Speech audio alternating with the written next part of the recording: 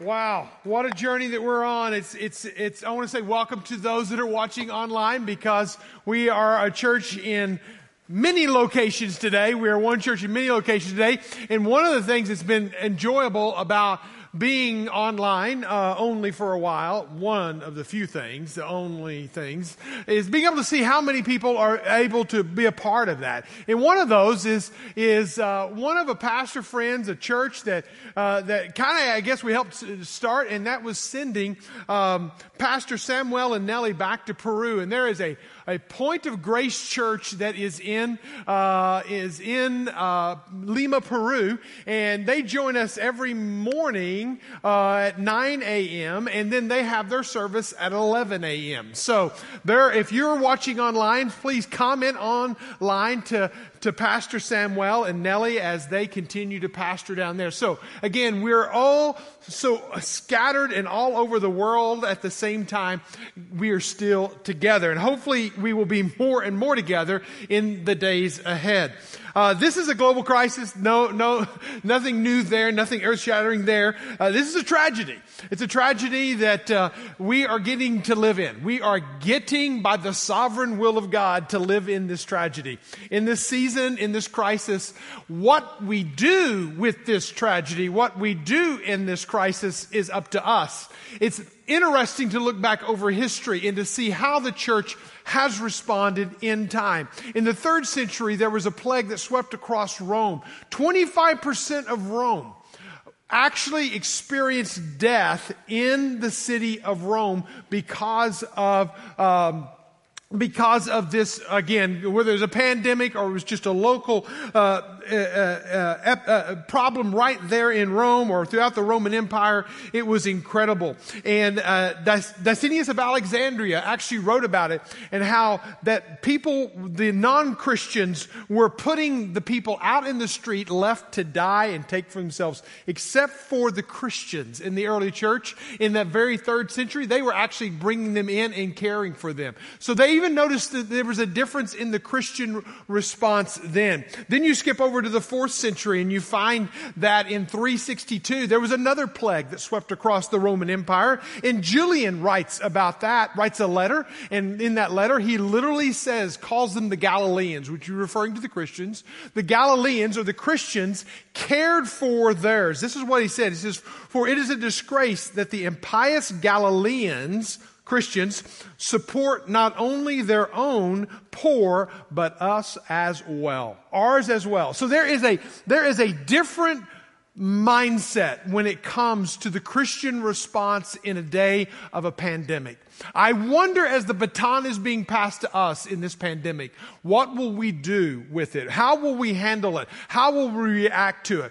You skip on into the late ages, the late Middle Ages, whenever another bubonic plague sweeps across the land, and you find again the church rising up. Martin Luther. Not Martin Luther King, but Martin Luther in the late Middle Ages, when this bubonic plague reached Wittenberg, Germany. And when it reached the German soil in 1527, many people left the city, but Martin Luther stayed. Martin Luther stayed with his family, and he continued to serve amongst the people who were suffering from the plague. In that, he ends up losing his daughter Elizabeth to the plague. But he says this statement. And now, as you read this statement, and I'm going to put it on the screen, as you read this statement, notice how his response and the tension that he is carrying is the same tension that we are carrying in our response today. He says, "I shall ask God mercifully to protect us." We must start with prayer, right? Go back to last week's message. How do you deal with crisis? You deal with it by the choice, and you deal with it by the choice of choosing your attitude, and you deal with it through prayer. And so it starts with prayer. "Then I shall fumigate," or sanitize, "help purify the air, administer medicine, and take it." Wear a mask, is translated in today's language. "I shall avoid places and persons where my presence is not needed," social distancing, "in order to not become contaminated and thus perchance inflict and pollute others, and so cause their death and result of my negligence. But notice the next statement. If my neighbor needs me, however, I shall not avoid place or person, but will go freely as stated above, and see this such a God-fearing faith, because it is neither brash nor foolhardy and does not tempt God. We have COVID-19 that has been handed to us. The baton of what we do in that COVID-19 is now up to us. What are we going to do in this world? We can totally separate ourselves, or we can be wise, not foolhardy. But at the same time, if we see, notice that statement, if our neighbor needs us, how will we respond? How will we respond? The baton is passed to us. There is a biblical model for neighboring, okay? There is a biblical model, precedence that is given. If you go to the 3rd century, if you go to the 4th century, if you go to the bubonic plague in the Middle Late Ages, you will find again and again. If you go to the Spanish flu in the 1900s, you will find the church rising up in a very unique way, meeting the needs of the community, of the people. Where does this come from? Where does this neighborly process come from?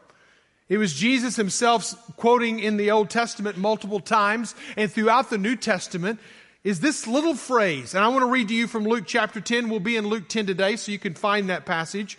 You shall love the Lord your God with all your heart and your soul and with all your strength and with all your mind, and your neighbor as yourself.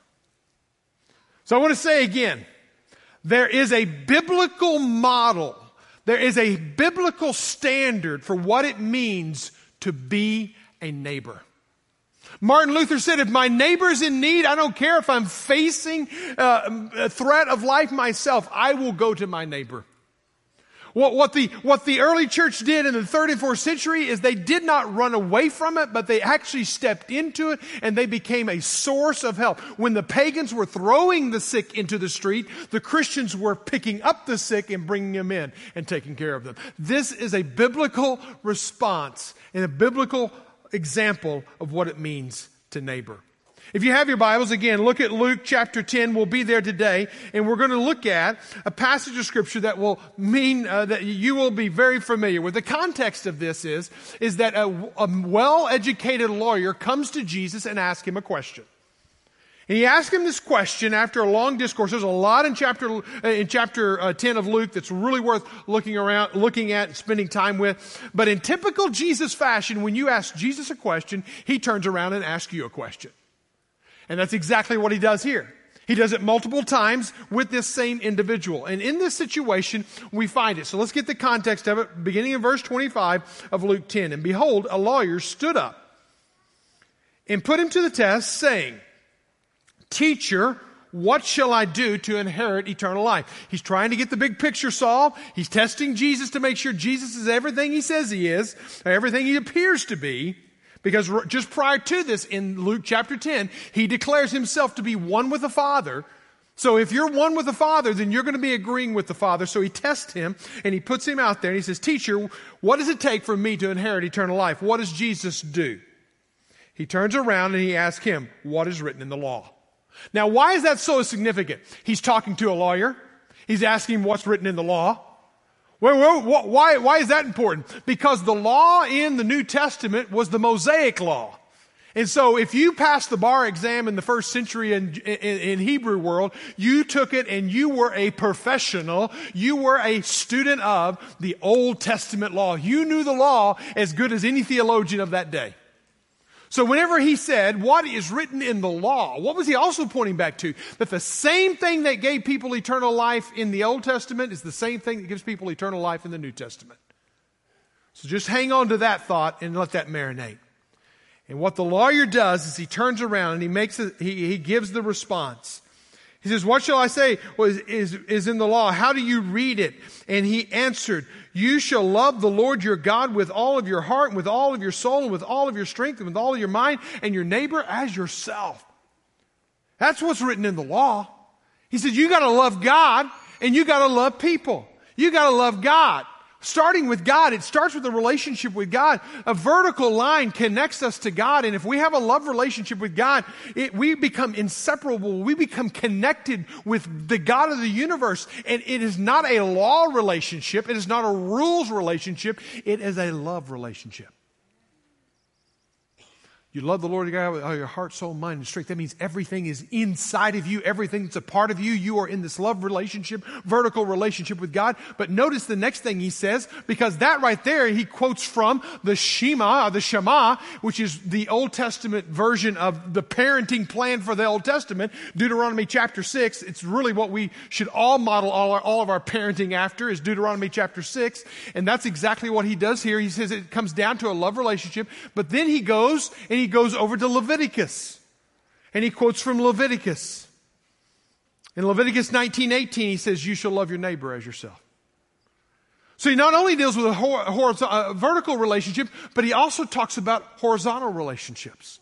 How you relate to one another comes out of how you relate to God. It's not how you relate to one another connects you to God. It's how you relate to God spills over into how you relate to one another. And if this is right and this is wrong, then something's wrong.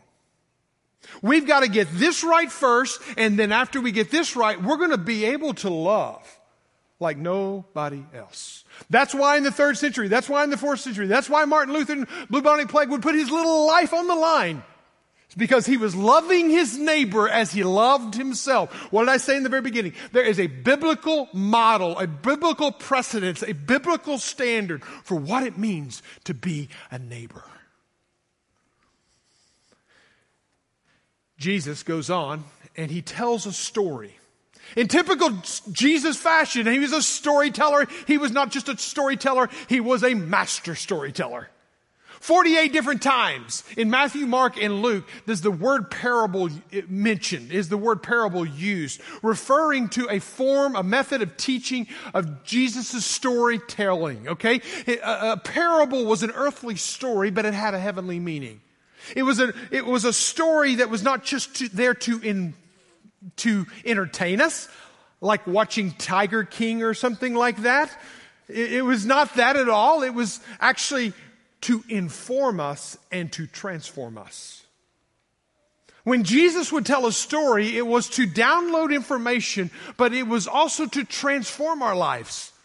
It was an earthly story, but it had a heavenly meaning. And what he does is he goes into this heavenly meaning or this earthly story and he unpacks it. And we'll unpack it here in just a moment. But Jesus also spoke in propositional statements. And in the propositional statements, he would make it very clear, point blank. And in John chapter 13, verse 35, he says, by this all men will know that you are my disciples. Everyone, here's an acid test. Here's a litmus test. Here's a way you can measure or not if somebody is my disciple. Here it is. You ready? How well do they love one another? See, literally from the Old Testament to the New Testament, if we have a right relationship with God, I'm a disciple of God, I will have a horizontal good relationship, a right relationship with those around me. The vertical impacts the horizontal in every way.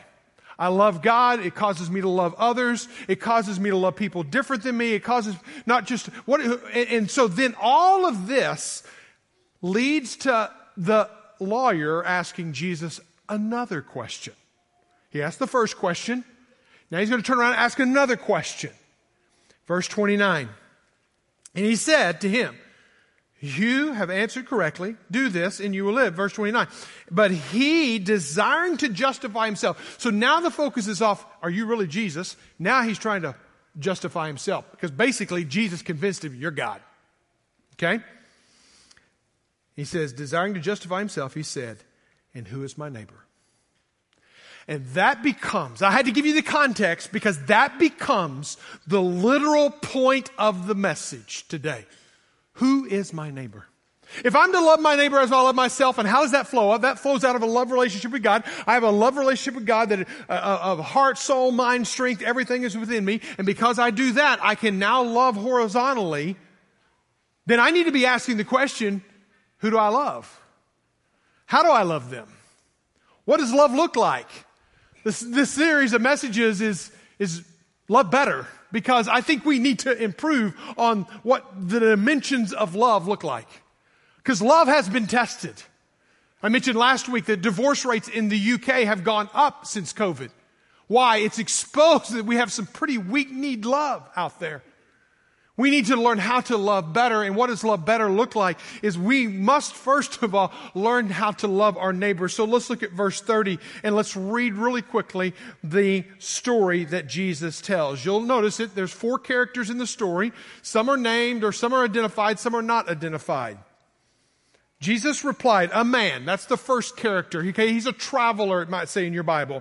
A man was going down the road to Jerusalem to Jericho. Now, if you were to understand, if you've ever traveled that land, that is a very large descent.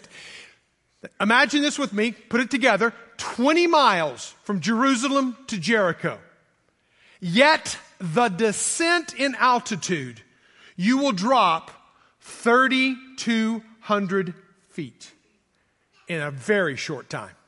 You'll go from the mountaintop, and Jerusalem was considered a city on a hill, to Jericho, which is 900 feet below sea level. It's the last city you come to before you hit the Dead Sea, the lowest point on the earth. So on this windy trail down the mountainside, this guy starts off on this journey. And he fell among robbers, which is the second group of people. We don't know who they are. We don't know who the traveler is. He fell among the robbers who stripped him, dehumanized him, humiliated him, and beat him, and departed, leaving him for dead.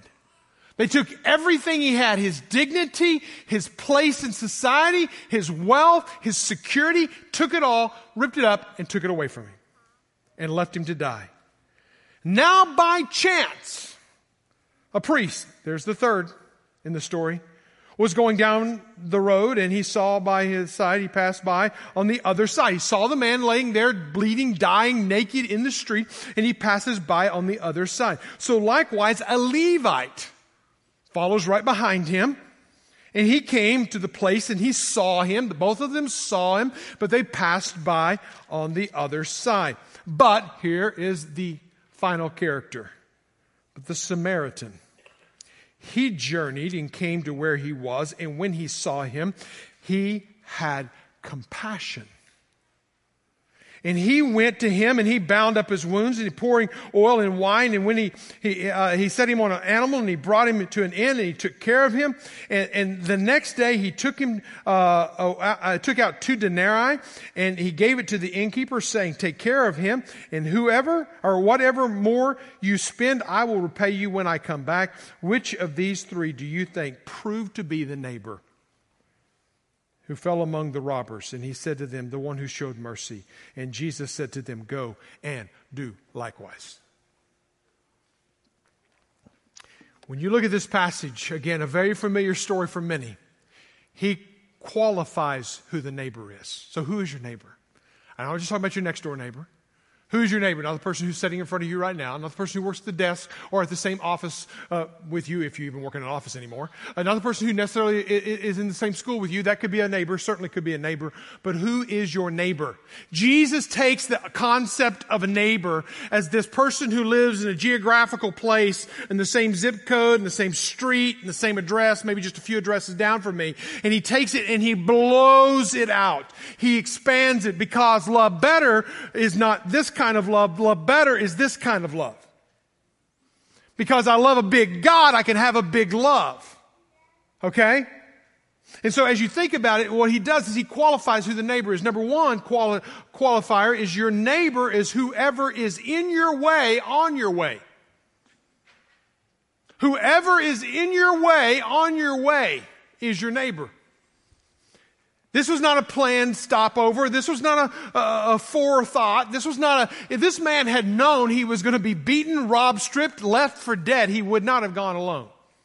He'd have had a detail with him. In fact, Jerome calls this 5 centuries later, calls this the bloody way. It was until the 1900s that you had to pay a safety road tax to travel from Jerusalem down to Jericho. That's how dangerous of a road for history upon history for centuries this road has been.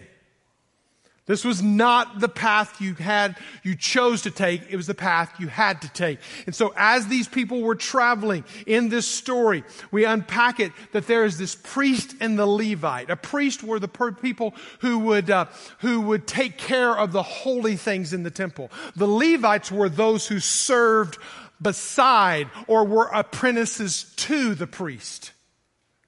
So what we do is we have the story and we have these two godly, religious, knows the scriptures, handles the holy things of God, walking on this path, one behind the other. Maybe they were on their journey. Maybe they had finished their religious duties that they normally do. Even in Luke, it talks about how they once they finished their duties, they would go back home. So the priest would come from different places, and this guy is now going back home. But they see and they move to the other side. Both the priest and the Levite, they don't move towards, they both see, but they do not move towards. They move to the other side. And see, this is a very telling tale. I've always wondered why they mention the priests, why do they mention the Levites? Because the Levites was behind the priest. The priest was setting the example for the Levites. Remember I said the priests were the proteges to the Levites? The Levites were watching the priest, and if the priest didn't stop, parents, you think your kids aren't watching you? How you respond to your neighbors, the people who get in your way on the way? You are training up the next generation, just like the priest was training up the Levite, to how do you respond to people in need? How do you respond with the cry for help? How do you respond whenever we say out there, hey, we need teachers, we need workers in the field, we need workers in the classroom? Is it one of those things that you excuse off when you get in the car? Your kids are registering it. If you're the priest and your kids are the Levites, they're listening, they're watching, they're hearing everything you say. Now look at verse 31. Now by chance, as these guys are traveling, now by chance.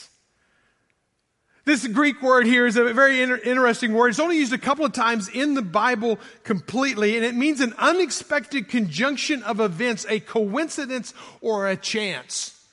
So as they're traveling, by coincidence or chance, not by God's coincidence, He knows exactly what's going on, but by coincidence or chance, they see this situation. I promise you, as it happens in my life as well, it will happen in your life, that many times situations, needs, neighbors, come at the most inopportune times.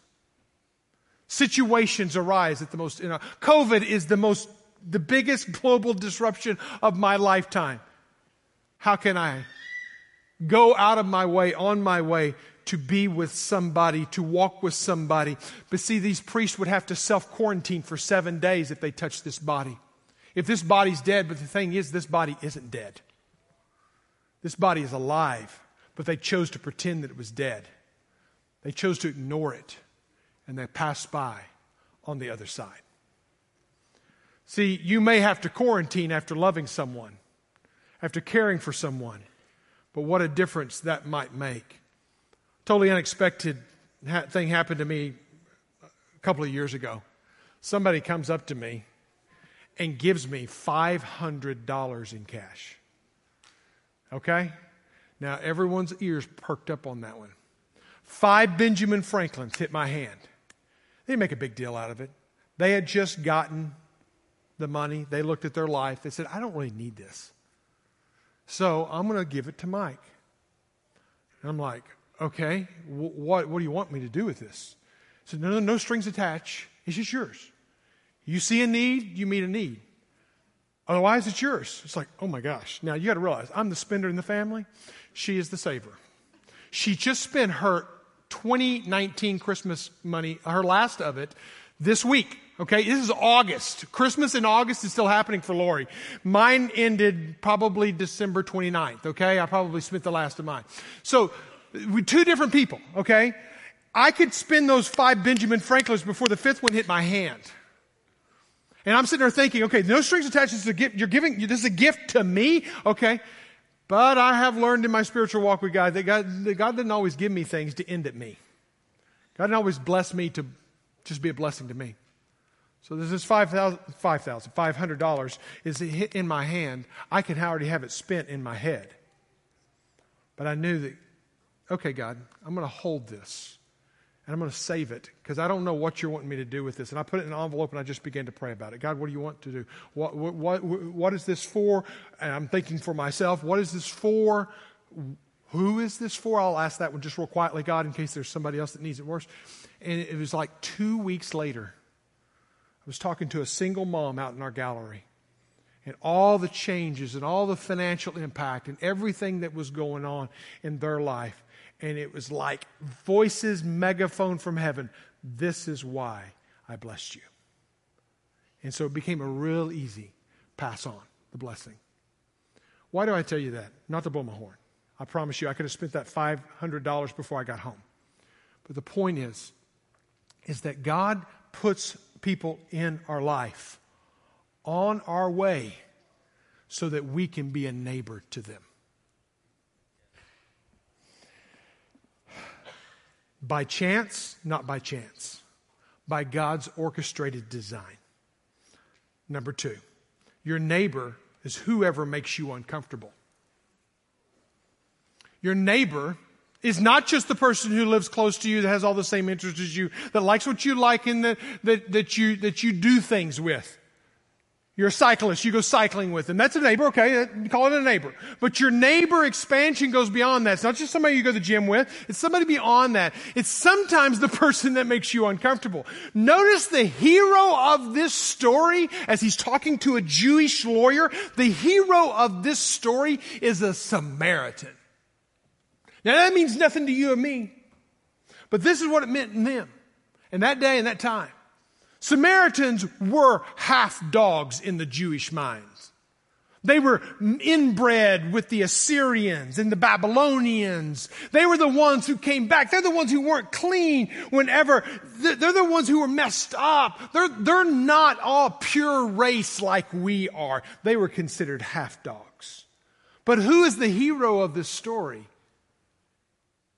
Is a person that this Jewish lawyer would have had prejudices against, would have had ill feelings naturally inbred into his DNA, woven into the fabric of his life.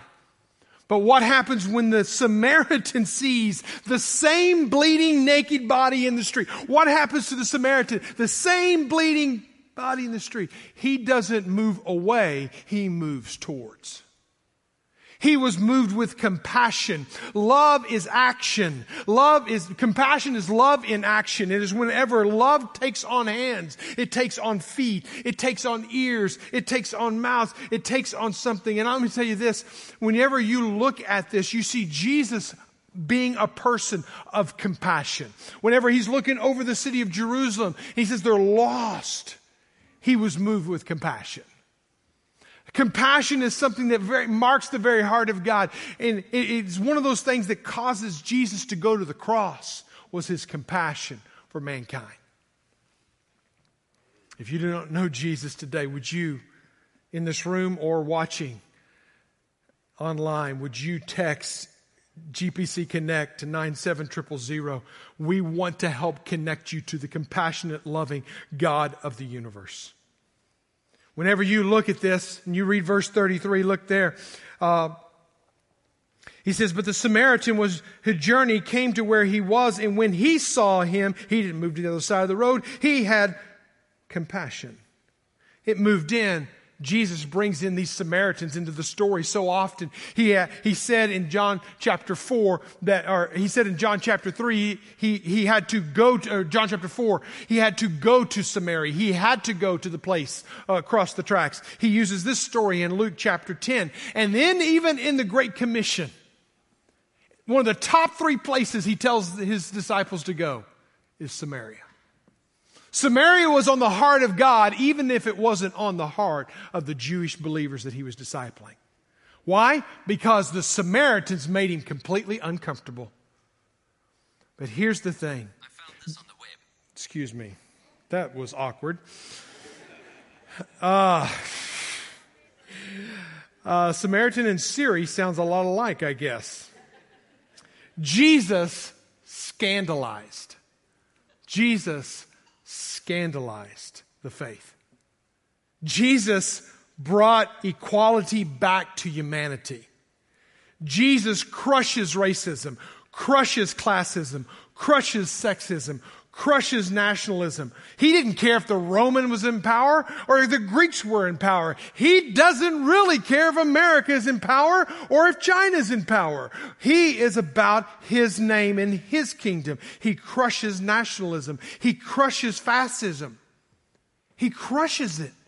He brings us to all to be one.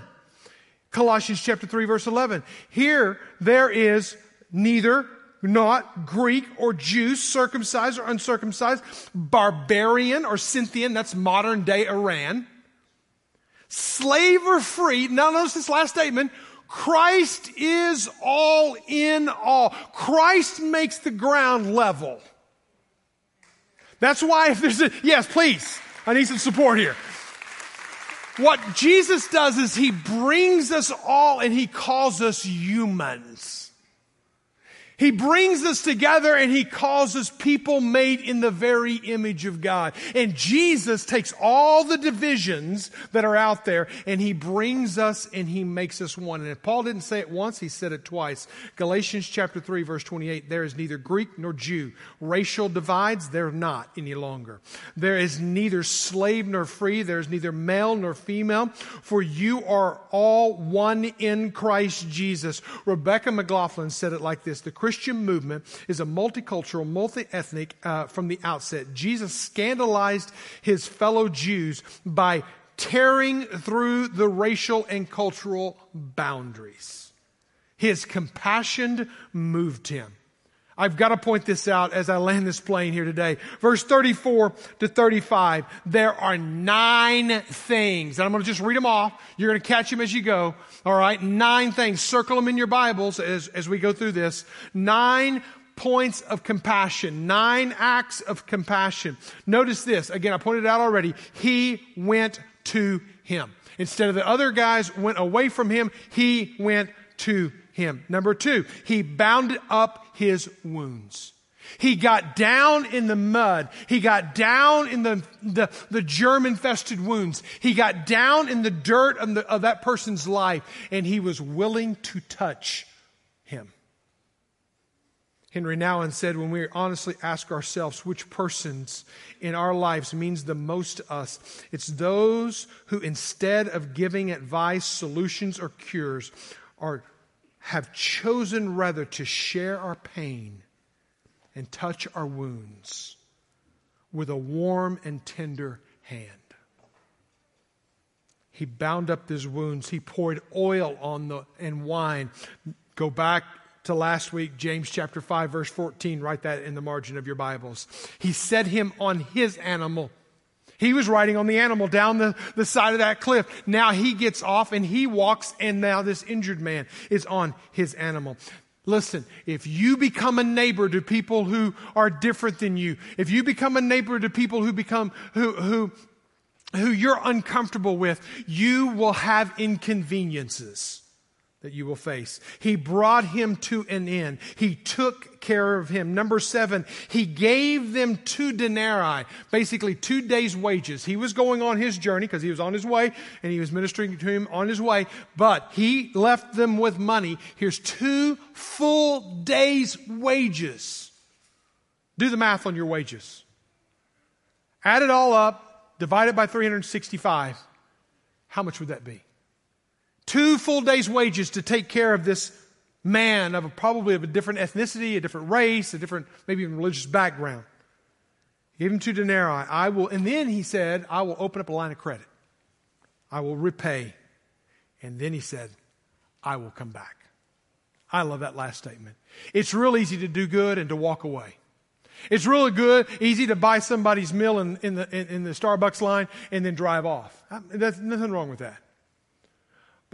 What real neighboring looks like because of the vertical leading into the horizontal, because we love God and we love Him with all of our heart, and because we love people and we love our neighbors, is we don't just walk away. We stay in their life. We become a part of their life. We become a part of their healing process. We become a part of their journey. And then in verse 36 and 37, he gives us what is called the Great Compassion. We've seen the Great Commandment, we've seen the Great Commission, but now we see the Great Compassion. You go and do likewise.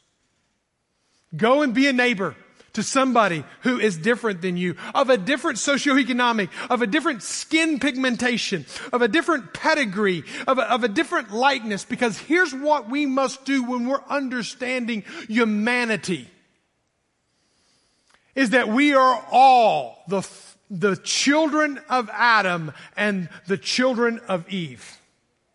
And the division of humanity and races and ethnicities happened in a place called the Tower of Babel, when a nation was in sin and God divides them.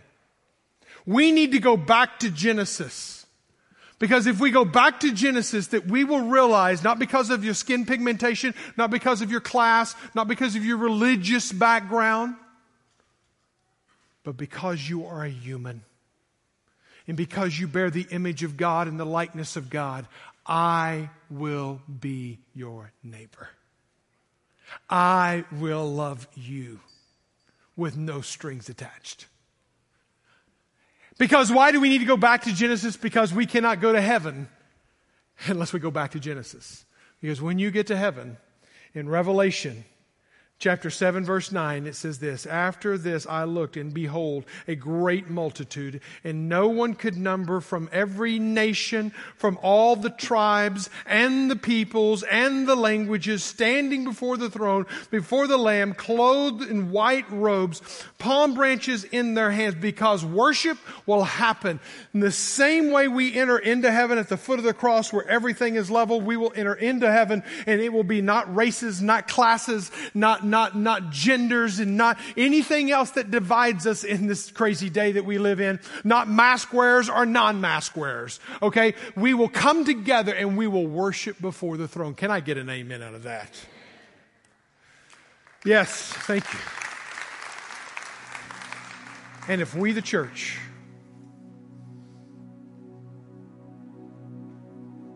do not model a better love, this world will never know the good love of a good, good Father.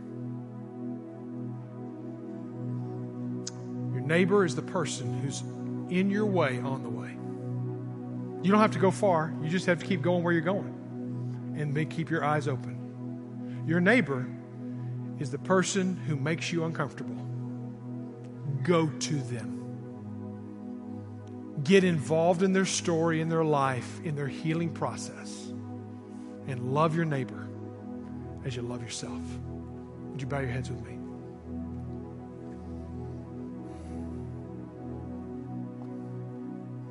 Father, you set the standard of love.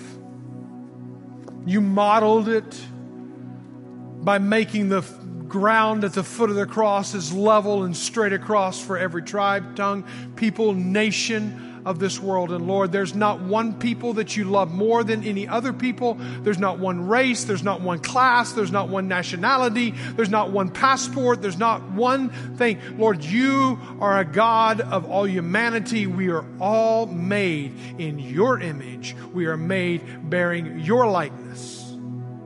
So, Lord, anybody that is hurting in my circles, anybody that's hurting on my way, anybody who is in pain and sickness, anyone who is suffering, Lord, help me to be a neighbor. Because I have a vertical relationship with you, because it is right and it is good, I cannot help but have a horizontal relationship with my neighbor. Father, help us to get uncomfortable with love. Help us to get uncomfortable with who we love. For God so loved the world